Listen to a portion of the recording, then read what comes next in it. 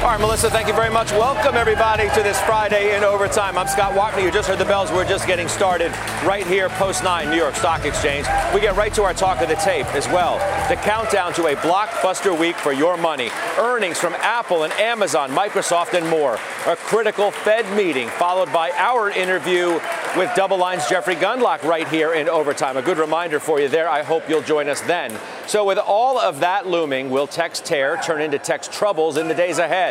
Today's sell-off notwithstanding, it's been on a major run from the June low. So just how good do those reports have to be to keep it all going? Let's ask BMO's Brian Belsky. He joins us live once again. Brian, it's good to see you. Welcome. Thanks so much for having us, Scott. Nice to see you. Man, there's a lot to look forward to next week. And maybe this rally is, in fact, hanging in the balance for what happens next week. How good do those reports have to be? I think they have to be pretty good. I mean, so far, the earnings that we've seen have been actually pretty good, as I warned you coming into the season. But next week is obviously 175 companies. And you nailed it in terms of the importance of these tech earnings. But also, think about some of these big industrial companies, Scott, where we've feared in the marketplace with respect to foreign exchange exposure. Companies like Boeing, which obviously had massive execution risk, and GE, which obviously has a lot of operations overseas. What's going to be really interesting is to see if we see that same sort of less negative tone, meaning numbers are not going to be as good as everybody thought, but are they going to be even worse than everybody thought? Meaning, is the market going to reverse tide and say, okay, they're not as bad as we thought, kind of like what we saw in some of the retail numbers this week, like the Gap, or kind of like we saw in the banks, meaning they kind of swallowed that and said, okay, it's not as bad as we think. So are they going to buy them after the earnings come out saying it's not as bad? So I think that's probably a theme that we're not talking enough about, but clearly the big FANGs coming out is going to really put either a damper on this rally or make it even stronger. Is this just a bear bounce? What is this rally at this point in your mind? You know, I don't think it's the bear market rally. I think this is a bottom. You know, bottoms, you never know what a bottom is until you pass from one. I think to see and hear about this capitulation all the time is excessively consensus. Been looking for consensus, we're looking for capitulation for a long time. If we've learned anything in this business, Scott, and especially this year, this business is not easy. It's not easy. And this bottoming process is going to be difficult. And so that's why capitulation is too easy to make that call. And I think 3 weeks ago when they took energy out, and that was really the last of the generals to be taken out, I think that was the bottom. And now we've had this massive outperformance of value. That's why growth has come back. Remember, if we're worried about a recession and worried about earnings going down, there's this notion of when growth is scarce, growth outperforms. That's why we've seen this kind of bounce back in tech. But we would say that be careful on the tech side, stick with the high quality and stable growers. And I think we're going to get a great picture, especially in names like Microsoft and Amazon and the like next week.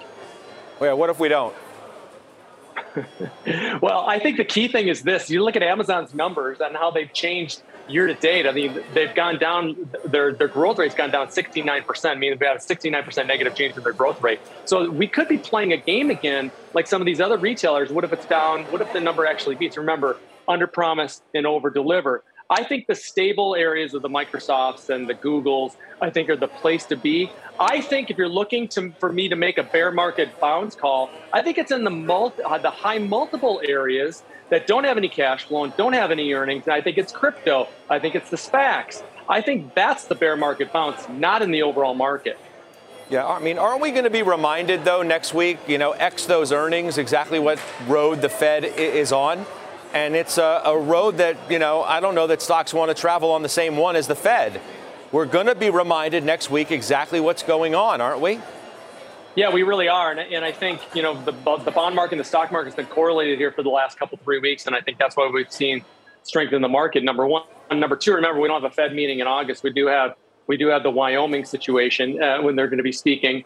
And so I think August is going to be very volatile. I think volume is going to be very sparse. I think a lot of people are going to be on vacation. And I think we could see some epic moves in both directions in August and really get a true direction of the tape in September, especially off the heels of the comments that we're going to hear, hopefully, from Powell on Wednesday.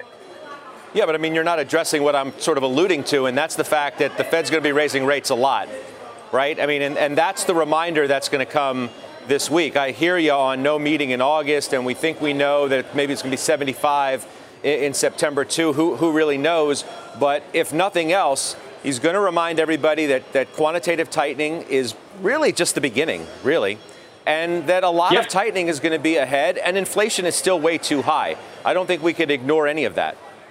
No, we can. And whether or not we're seeing an inflection point, maybe is that the best way to take a look at inflation, with the average dollar or average gallon of gasoline now retracing 2/3 of its ascension during the Ukraine war. Commodity prices are right back to pre-war levels. You got lumber prices lower. You got bond yields falling, Scott. And I think we're not paying enough attention to that. We keep talking about inflation and apartment rents, but if bond yields keep falling, remember, mortgage rates are tied to the 10-year Treasury. So we could see a bit of relief in terms of these mortgage rates. Again, something that nobody's talking about. So again, Brian, they're falling. Why are rates falling? Why are rates falling? They're falling because of fears about the economy going into a recession. It's not a good signal of the reason why they're falling. Yet it may provide a little bit of relief on the housing, on the housing market. But let's not kid ourselves. Rates are going down because of concerns about where the economy is going. Rates are going down because there are some measures of the economy that have slowed, but unemployment still remains very, very strong in terms of the low numbers. We've seen rising claims, and that's pretty likely, especially given the kind of path that we've seen in unemployment, Scott. But I think the key thing is that, yes, the economy is going to slow. Whether or not we're going to have a recession, that's already been baked into the market of this contraction. If you take a look at where Fed funds futures are showing, and you keep using, we hear a lot on the network, this term pivot. I don't think that we're going to see a necessarily clean pivot early on, but the Fed has to be kind of careful here not to be too aggressive on the upside, especially if, and no one's talking about this, if actually we do see an elevator down in inflation. Inflation went up like an elevator. If we see an elevator down, which nobody's talking about, we start to see 7, 6, 5 handle in CPI, then the Fed has to really rethink what it's doing. I mean, people apparently aren't talking about a lot of the things that you're talking about. And I don't know if that's exactly the case, but I mean, there must have been like 5 different nobody's talking about that. I'm going to tell you who else is going to be talking right now. And let's expand the conversation, bring in Victoria Green of G Squared Private Wealth, Steve Chiavarone joining us too, of Federated Hermes. So, Victoria, you've heard the case that Mr. Belsky has laid out, and now I want to have a debate because I know that you don't agree with much of what he said. Respectfully, I do disagree. I mean, next week is definitely make or break. It's either going to confirm this is a rally, or it's going to crush it back into a bear market rally. And right now, it's still in the classic throes of a bear market rally. We're not quite off 10% from the lows on the S&P 500, but all eyes are on next week. I feel like this week was the warm-up week, and then next week we get so much data with all the mega tech reporting. Obviously, you have some concern on what social media may look like with the Snap and the Twitter today, but generally all eyes on the Fed. And I think those two things, both the mega cap tech as well as the Fed, and 175 S&P 500 companies reporting next week, are going to either confirm this is a true rally, or it's going to say, no, there's too many macro headwinds, and you're going to see this flip right back around pretty hard. We are definitely concerned. I will freely admit, earnings have not been quite the dumpster fire I thought they were going to be. You know, you've seen them a little bit stronger, but you're seeing so much muddled data. On one hand, you have American Express saying, no, everybody's spending, it's going to be travel, and everybody's spending so much more on travel and leisure, and we've got a good runway there. And then you have Verizon and AT&T saying people aren't paying their phone bills. So you're getting these two different pieces of data, and you have all these macro headwinds, and we talked about them, right? Inflation, dollar, Fed, hawkishness. How do we see these two factors, and who wins out? I tend to think the macro factors are too much of a wall to climb, and I tend to think this is still a bear market rally. Steve, maybe Brian's right. Maybe Jim Lebenthal is right. Maybe those who have called the bottom are right, and that everybody just got too negative. Still got PTSD from 08. Every crisis that comes up is the next 08. And we can't see the forest through the trees, and that the economy is still pretty good to give the Fed some cushion to do what they need to do, and inflation has, in fact, peaked. Well, why is that not right? I'm going to cast my lot with Victoria here. I think if you take a step back for a second, you know, I keep hearing about sentiment being negative, yet every month ahead of an inflation report, we fool ourselves into thinking it's peak inflation this month, and then it's not. And we still haven't given up on the growth religion here. As I look out You've got every central bank in the world engaging in the most aggressive synchronized monetary tightening in a generation. You've got unemployment claims that are up roughly 70,000 from the bottom, which is the average increase prior to a recession. You've got credit card spend that's having the greatest 12-month increase on record, just as we're hearing some of the news from AT&T and Verizon. And I think what we're headed for here, the market, I think, is too cute by half. It's playing out 3 steps on the chessboard, Scott. It's saying, okay, inflation today means the Fed's going to be more aggressive, which means the recession comes sooner, which means rate cuts come sooner, so let's buy now. I think what they're missing is this can all take longer. I think rates are going to be higher for longer because if you want to crush this inflation that's entrenched, it's not just about energy. It's about getting wage inflation down, which means unemployment's going to go up. And that's going to take some time to play out. So we prefer to play defense right now. We think this is still very much a bear market rally, and we think that this landing, hard landing, soft landing, we think it's a longer, rocky landing, something that's more like 4 to 6 quarters, not 1 to 2. Be defensive now, get greedy next year is the way we're thinking about it. So Brian, right, the point is that earnings not quite as bad, labor market still strong, are not equal on the scale next to what's happening from the Fed. The largest amount of tightening in, as Steve said, a generation. Those aren't equal. And what's going to happen from the Fed is likely to push all of the positives too far to the side to be able to keep this rally going. Well, I think a 4 to 6 quarter forecast in terms of that type of slowdown and that type of bear market / recession. If you go back and look at history, you don't really necessarily see that necessarily. I've been in the business 33 years. I've been through a lot of different recessions. This, to me, is starting to feel more and more like what happened in 1990. And then we had a consumer recession that we snapped back really quickly from. And it was actually a very shallow recession. And the Fed didn't have to act that long. We saw a very big ramp up in unemployment claims the second half of 1990, only to the Fed to come back in and do what it did. And then we had a very, very shallow recession. With respect to the negativity, what was said just in the previous guest is again, what everybody's saying. I like to take the opposite way, not just because I want to, but because I think that investors in general, the last 20 years have become way too macro driven, and they're not looking at bottoms up fundamentals. And the one thing that I would tell you is that small mid-cap stocks and small mid-cap companies that are privately held companies in the U.S. remain very well positioned, are taking out bank loans, are trying to build their businesses. And that's the backbone of the U.S. economy. We talk about how strong the U.S. consumer is, but small companies are the backbone. And we're still seeing very strong flows in terms of loan growth there. Steve, are you not looking at bottoms up fundamentals? What part of the story are you missing? Do you want to retort what Mr. Belsky just had to say? Yeah, and I'd say, don't let the black hair and boyish good looks fool you. I'm 20 years in myself, and I agree. Recessions usually are quite short, and you do get quick bounces. But I think the difference here is that you usually have a Fed that's already paused or cutting ahead of the recession. You usually have unemployment that's higher, and you have inflation that's much lower. So I think the Fed needs rates to stay higher for longer in order to get wage inflation down, and I think that's going to take some time. So I think that's what's different here. Now, in terms of individual opportunities on the small and mid-sized part of the market cap, I think that's right. Small cap growth underperformed 26% last year. So there's some names that are beaten up, and there's some individual stock opportunities. But from an overall macro perspective, I think we're not done here yet. I think you're seeing a bear market rally. And once the consumer cracks, then I think you'll have seen the bottom of the cycle. We think that's late 22, early 23. Victoria, I'm surprised to see that you're still sticking to your 100 bips call. You think the Fed's really going to do that at this point? I mean, haven't people come out since then and talked those folks off the ledge? Why are you still sort of standing on it? I think they should do it. If anybody should be telling them, I mean, obviously they're going to listen to me, right? No, I'm just kidding. Look, they should go. Well, should and will are two different things, right? Should, what they should do. Yes. They already shouldn't have done what they did to get us to this point. But what they should do and what they will do and what it means to the rally are many different things.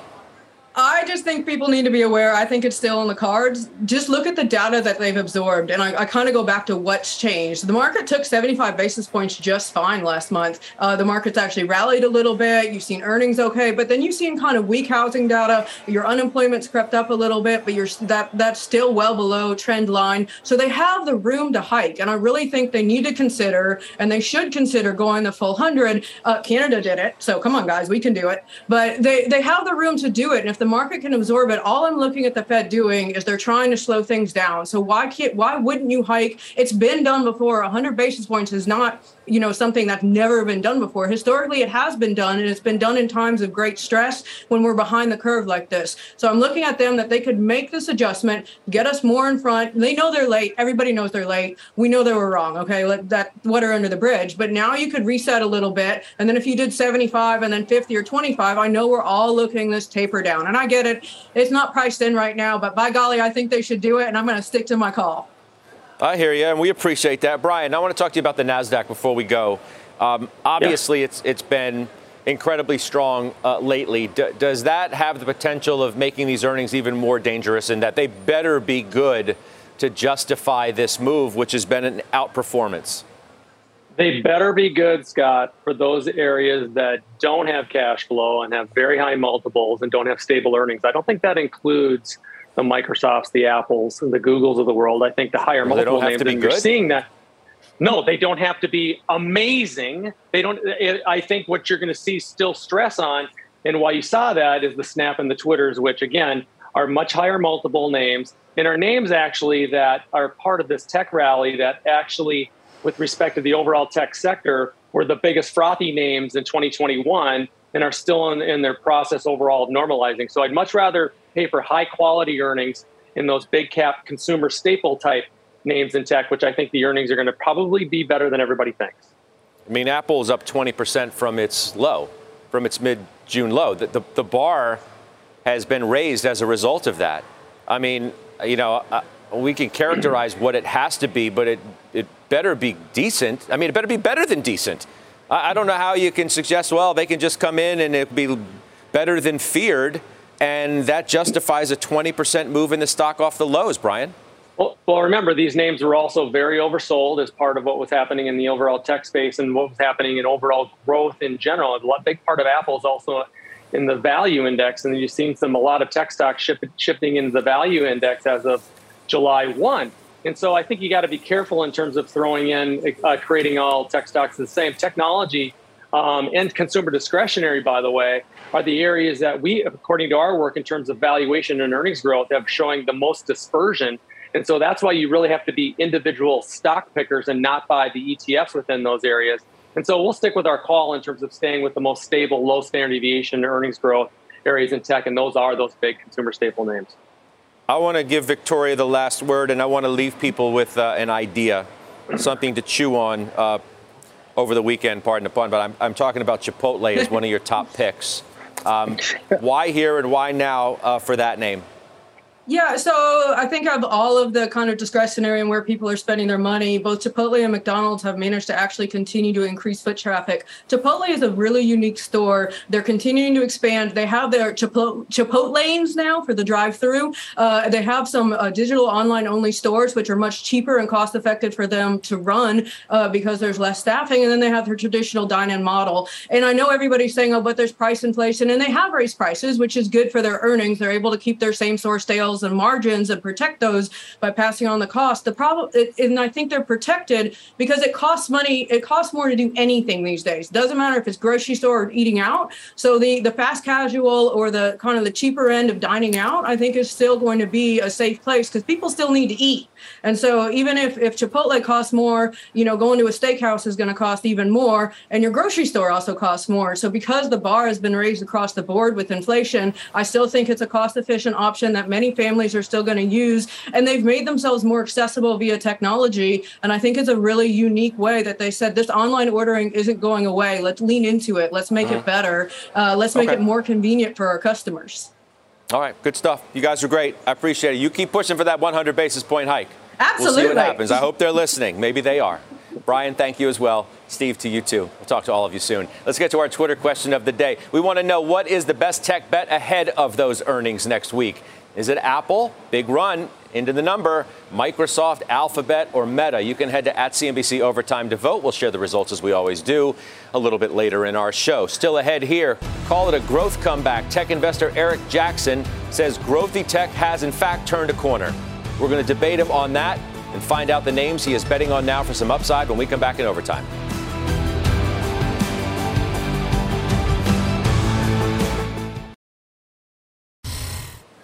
We're, of course, back in Overtime. Growth stocks making a big comeback in the last month, up 7% from their mid-June lows. Our next guest says the group could, in fact, be turning a corner. EMJ Capital president and founder Eric Jackson joins us now. It's good to see you, as always. I mean, I don't know if you heard the interview I just did with Brian Belsky, but he says these are the exact stocks you don't want to buy right now. Why is he wrong?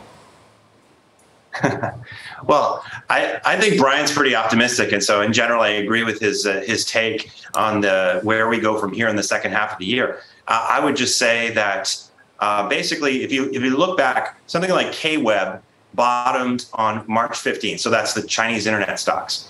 ARK bottomed on May the 12th, so growth tech. XBI, biotech, also bottomed on May the 12th. Some other growth stocks bottomed in June 16th, Scott. So Bitcoin and all the other crypto assets bottomed on June 18th up till now. I think the bottom is in for a lot of these growth stocks. A lot of these growth stocks in these sectors were the first into this downturn in the stock market 18 months ago. And I believe they're going to be the first ones out. Right? They were deservedly so the first ones in. They're the most sensitive to rates, right? They're the most sensitive to the risks of recession. So yes, deservedly so, they went down. They went up the most, and they go down the most. Volatility is the name of the game with these. But are people going to come back to these stocks? Yes, because they have the growth rates ultimately in a period of recession, in a period of inflation. People always want growth, and so I think this sector is going to rise again. It's what they don't have that's the issue, and that's profits. In this kind of market, well, why would all of a sudden unprofitable growth stocks, which got way overvalued before, suddenly become back in favor if only the valuation has come down but the profitability hasn't gone up? Well, I think you got to sift through these names, and there's the best performing tech stocks of all time. Take your pick: Google, Amazon, all the FANG names, Scott. They've always been huge cash flow producers. So you got to get to cash flow positivity eventually. But Amazon didn't get to cash flow positive from 1996 until 2002. If ARK had been around in the dot-com era, everyone would say, oh my God, Amazon, it's one of these profitless tech companies. What was Kathy smoking getting into this name? So you really have to think a couple of years ahead and determine which of these stocks that might be cash flow negative at the moment or have lost money recently are actually about to turn the corner. And those are usually the ones with the best re-rating opportunities and obviously the best upsides with that. But it's funny to me. I keep hearing this. It's Amazon was this, Amazon was that. It's like Amazon has become the proxy for every single frothy part of the market that's been deflated.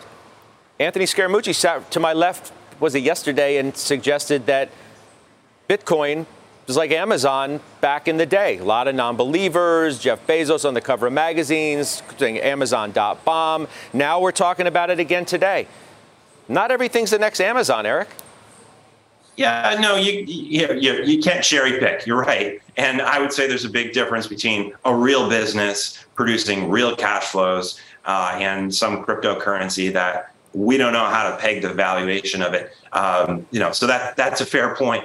But I would say that, pre-dot-com, 20 years ago, there were other periods of recession. So Belsky in the last segment, he mentioned 1990.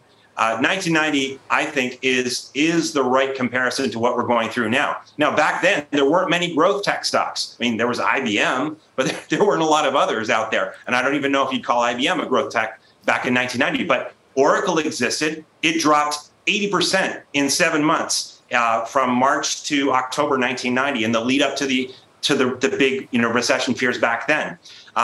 Similar to a lot of the profitless tech stocks today.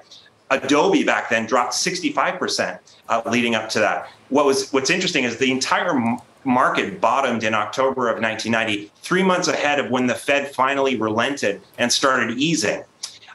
Could we see 3 months from now, we're going to be in October. Is that the time when we start to get signals from the Fed that they're actually pulling back and easing and actually thinking about rate cuts in response to what might be going on in the real economy then? I think so. And then Adobe shot back up, regained all of its 65% losses over the next 6 months. So got back to its all-time highs at the time. Oracle 10x'd over the next 3 years from its bottom in October 1990. So yes, you got to find real businesses. You've got to find ones that really can turn the corner. But the opportunities are going to be there, and they're going to come from the growth tech sector. It's not going to, you're not going to get mega returns from, consumer discretionary healthcare, et cetera. I got to tell you, I mean, it's gutsy to make a bottom is in call, and this is more than a bear market bounce call ahead of next week. Why do you want to get ahead of that? And do you think that, because those stocks have run up so much, the mega caps, that the pressure is on to a degree that they really need to live up to? Well, obviously today everyone's focused on Snap, right, and how they basically, had a terrible report last night in overtime. But think a couple of days ago. Think about Netflix. Think about Tesla. They weren't really stellar reports, I would argue, and yet the stocks rally for both of them. What's going to be the name of the game for the rest of the earnings season from here? Next week, are we going to get sort of so throw the kitchen sink type earnings where, companies announce meh kind of second half results, and yet the stocks still rally because they've corrected so much for the bigger FANG names like Microsoft, Amazon, Apple? I think so. I think we've corrected so much in this first half of this year, Scott, that, everything in the growth tech sector, especially, everything's priced in terms of, kind of the worst outcomes over the next couple of years, no matter what happens from here. So I think that we're going to see more Netflix and Tesla type responses in the weeks to come. Yeah, I mean, you look at, Netflix was cut in half. The bar was pretty low, right? People were expecting another bad report. Tesla's was at what, north of 1,200 down to 700. So that had already come down a lot. These mega cap techs, in many respects, haven't been cut in half. Facebook notwithstanding for the obvious problems that it had and the decline that the stock suffered as a result of that. And now they've bounced back a lot. So I just wonder what that does to expectations for how good they really do have to be at a time where we're questioning a rally in a still fragile market. Well, what I would argue is, the magnitude of this drawdown for most tech stocks and the length of time, 18 months, some of these names, 70, 80, 90% off. I mean, you just don't see bigger drawdowns in the history of the stock market. And so, you mentioned Netflix. Netflix's drawdown since November to its low, which I think was 162, was 75%. But it did have a greater drawdown, Scott. Back when it launched the Quickster DVD by mail, they sort of separated that business out from the streaming business. It actually corrected in 5 months, not 7 months, 77%. So these things happen for for tech stocks in general. Volatility happens. Apple has had something like 80% drawdowns in the last 40 years. But it doesn't get worse than that. And I think we got to the levels in the May lows and the June lows where I just think the rubber band stretched about as far as it could. And we are due to slingshot back. All right. We will see. I can't wait for the week ahead. I hope you'll be watching us here in overtime, and I know we'll be welcoming you back sometime soon. I'm sure of that. Eric, thank you. It's Eric Jackson joining us today. Up next, does this recent rally really have legs? Wells Fargo's Chris Harvey, he thinks it might, but he warns there could be a big reversal coming later this summer. He's going to tell you exactly why. He joins us next. Welcome back. Do the bulls on Wall Street have some new momentum that could carry this rally off the June lows a lot further? It just might, according to our next guest. That does not mean, though, that something ominous isn't looming later on in the summer. Let's welcome in Chris Harvey. He's Wells Fargo Securities Head of Equity Strategy. It's good to see you again. Have we turned a corner, or are we on borrowed time, I think is the real question. Scott, I don't think we've turned a corner. So coming into the summer, we thought you'd have a lot of volatility. What we told clients is you're going to have some base ripping rallies, and then you're just going to have some soul crushing sell-offs. Right now, we're having that rally. Once we get through earnings season, the macro takes over and we start to get worried about things. At the end of the day, until we see the Fed toggle down or the market believes the Fed's going to toggle down, it's going to be very hard to sustain any rally. So it's good for now, but don't get comfortable. Yeah, I hear you on that. I do feel like, though, this rally has pushed you a little bit further out on your soul crusher call, if you will, that maybe you thought it was going to come a little bit sooner, and now you're willing to say, well, maybe it's going to wait until the end of the summer. Yeah, I think that's right. So what's happened is you've had the curve invert. I think all roads lead back to CPI. If you look at CPI on the 13th, what happened? The curve inverted. That's when the back end, or when rates started to go lower. That's when demand destruction, when the market got really comfortable that we're going into recession, demand destruction is going to occur. But importantly, Fed fund expectations peaked and came down. So that's helping things out in the short term. But at the end of the day, we still have to deal with a slowdown. We still have to deal with the macro, and things aren't set yet. We don't know what the Fed's going to say. There's a lot of volatility. And until we know that the Fed is going from 75 to 50 to 25, or it's going 75 and pausing, it's just tough to get excited about the market longer term. But if I'm on borrowed time, but in fact I do have more time, where do I want to be to try and make some money in that period?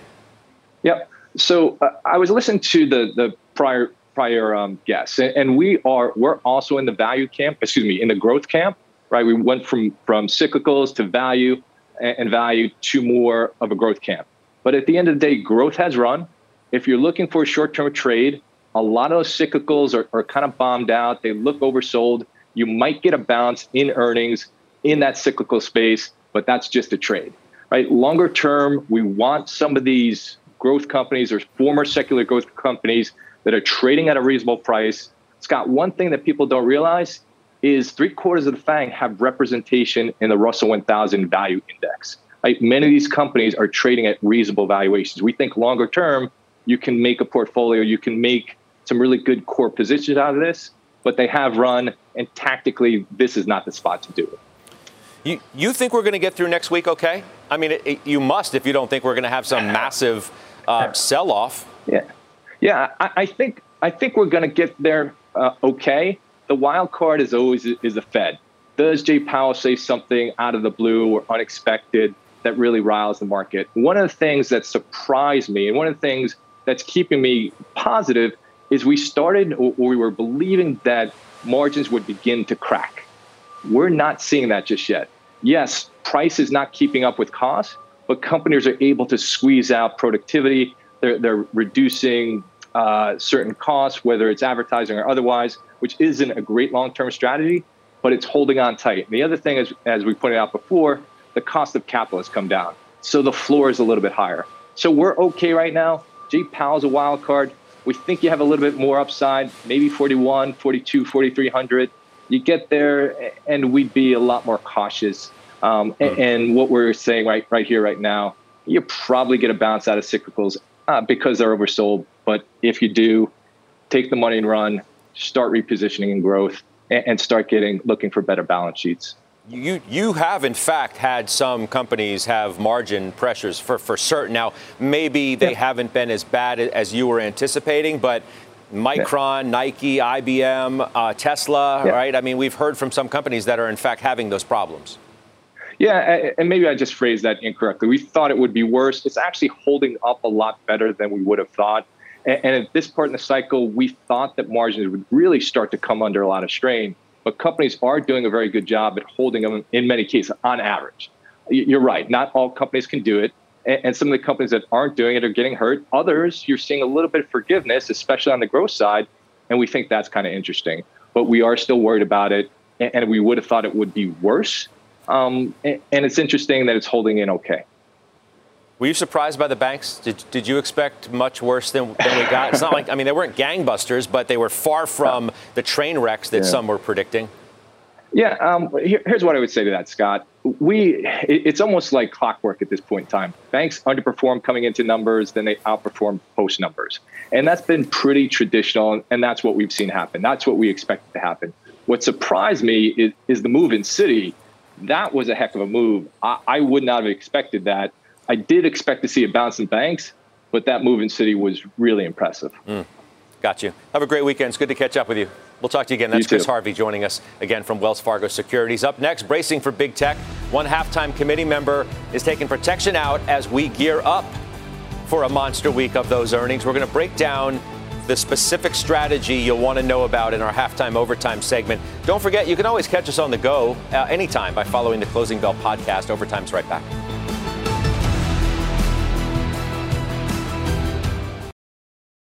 In today's halftime overtime, bracing for big tech. You've heard about that a little bit this show. Cautious commentary coming out on one of the most widely owned stocks in the market. Halftime Steve Weiss is urging investors to put on this specific Apple trade ahead of earnings. If you own the stock, I would sell some covered calls out of the money. If you don't, I'd buy the puts. You can buy them pretty cheap. Those options are priced rationally for a change. So expire next week, you get it in before the earnings. All right, that's Steve Weiss from Halftime. Now, Requisite Capital Management's Bryn Talkington joins us now on Apple. She owns it. And when I think of covered calls, who do we all think of? We think of Bryn Talkington. What do you think of that strategy going in? Yeah, I mean, I think it's a sound strategy. But here's what you have to look at when you're selling calls. You want to sell a call on a stock that has higher implied volatility. So I was just looking at Apple. So for next week, the market has an implied volatility of around 5%. So that's telling you, as an investor, the market is expecting a +5 or -5% move. And so I don't see enough premium in there to sell the call to get the yield. We're sellers. You could say, yeah, I'm going to buy the put, but the market is telling you Apple's probably not going to move around that much. So it's a sound trade. I wouldn't do it. I would do it on Facebook, though, because there is you would? There is a lot of premium there. Tell me why. Yeah. Tell me why. Which by the way, you own too. I mean, you're all over next week, by the way. You've got Apple, Meta, Microsoft, the Qs. Yeah. Fun times. And so with Meta, you can sell the 190 call. This is October. Okay, so you go 3 months out. You can sell the 190 calls. So it gives you around 12% upside. You're going to collect $10.20, which is around 6% yield for 3 months. Okay, so that is a really nice yield. So you have a big premium. Why are you getting that type of big premium on Facebook, but on Apple you don't? It's because the implied volatility around Facebook is 12%. So the market's expecting +12 or -12. So that's a really good way to protect your position going into next week and still get, once again, that 6% yield for just 3 months. See, I love that you're taking us to trade school as well. Give us a last thought on what your expectations are for next week. Which are you most worried about? Yeah. Well, the market's telling me today I need to be most worried about Facebook. But I'm not so sure if Snap and Twitter are a true through read through Facebook. But I'll just say the market doesn't like the stock, so I'm definitely most concerned about that. I think the market, what I'm more interested in, less concerned, is on Apple. And tech in general, Scott, 45% of tech revenues are overseas. And so with China, you need to see, with Apple, you need to see how they're going to navigate China, and not just the dollar, but like China, the consumer. Because, China's having a housing issue. They're having COVID lockdowns. They're having, a real slowdown there. So I'm more interested to hear about how they're navigating it. But definitely, I would say that Meta or Facebook next week is going to be, I think, cause me the most agita going into the week. I got you. I should also say, of course, when we talk about covered calls, we think of Kevin Simpson as well. I knew he was going to text me, which in fact he just did. So I just wanted to get that out there, make everybody feel special for the moment. We will see you soon, Bryn. Have a good weekend. That's Bryn Talkington joining us there. Up next, your rapid recap. Christina Partsinevelos standing by with some of the big stats from this week. Christina? Well, we did break a 3-day winning streak, but not all is lost. Plus, Coinbase just had its best week ever. I'll tell you why after this break. All right, we're back in overtime on this Friday, closing out a big week for your money. Let's get to Christina Partsinevelos with your rapid recap. Christina. The good news, we got off the lows of the day, but still broke that 3-day winning streak for stocks. On the week, all indices closed over 2% higher, with the Nasdaq even up over 3%, driven by growth stocks.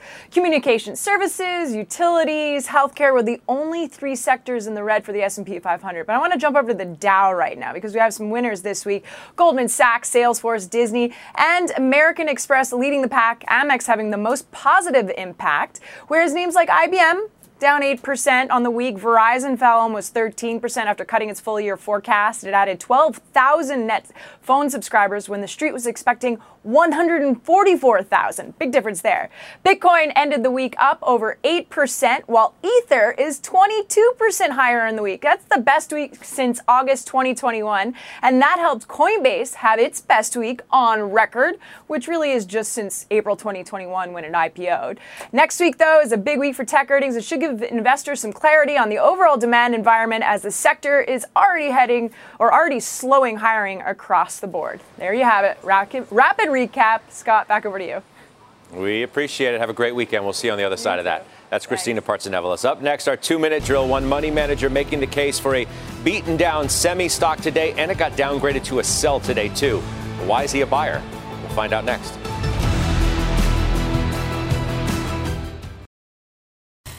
All right, welcome back. Let's get the results of our Twitter question of the day. Now, we asked you, what is the best tech bet ahead of earnings next week? 26% of you said Apple, which has been up 20% from the low.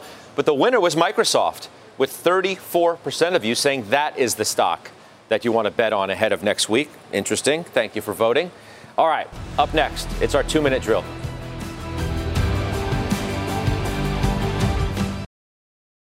Hey, be sure to catch a CNBC special tonight, Politics and Profit. The Council of Economic Advisors Chair Cecilia Rouse and business leaders in solar, EVs, oil, and semis discuss all of the issues in Washington that could impact your portfolio. That is tonight, 6 p.m. Eastern. I hope you'll be there. It's time for our 2-minute drill. Joining us now is Dory Wiley, Commerce Street Holdings President and CEO. It's good to see you. We're about to have a really big week. What are your expectations? Are you nervous going in? Not really. You know, 2/3 of the companies have been beating the expectations. So surprisingly, but consistently, earnings have remained pretty strong. Okay. All right. Fair enough. Let's talk about some companies you like. I want to start with Micron. I teased it earlier. You like it, and it just got downgraded to sell today by Morgan Stanley. Why should I put my money there now? Well, I'm being contrarian. First of all, it's an industry issue, right? Softening demand. Inventory issues, supply chain issues. But this stock has an incredible margin of 34%. They've gotten ahead of the curve on the cost cuts, moving that margin up to 40%. They lead the industry in a couple of their products. I think everything's factored in. So you got a forward PE of single digits and an EBITDA, earnings value to EBITDA of less than 4. That's incredible. Even more so, next week, you know, we've got this package of $52 billion that should go through the Senate, and Nancy Pelosi likes it when it goes back to the House to be very supportive to help with long-term issues. You get some good news in this sector, I think you'll see them all. Okay. Texas Capital Bank shares, number 2. Why? You know, that's pretty interesting. They went through a drastic management change that's bringing in a drastic balance sheet change. So here you have a company that in the past traded at a premium, not for what it was, but for where it is. Now the company trades kind of for what it was instead of where it is and what it's going to be. It's very, very cheap. They shrunk the balance sheet. They got a very high capital position. They're diversifying their non-interest income stream and becoming what they should be, which is more of a commercial-based bank built from the deposits on top. I think it's a good buy. All right. I'm going to have to leave it there. Sounds like I'm having a little bit of an issue with your microphone, and we're running out of time anyway. You have yourself a good weekend, Dory. We'll see you back. That's Dory Wiley, Commerce Street Holdings, the CEO and the president. Pioneer Natural Resources was his last pick, by the way. It does it for us. I hope all of you have a great weekend. I'll see you back right at this desk on Monday. Fast Money is now.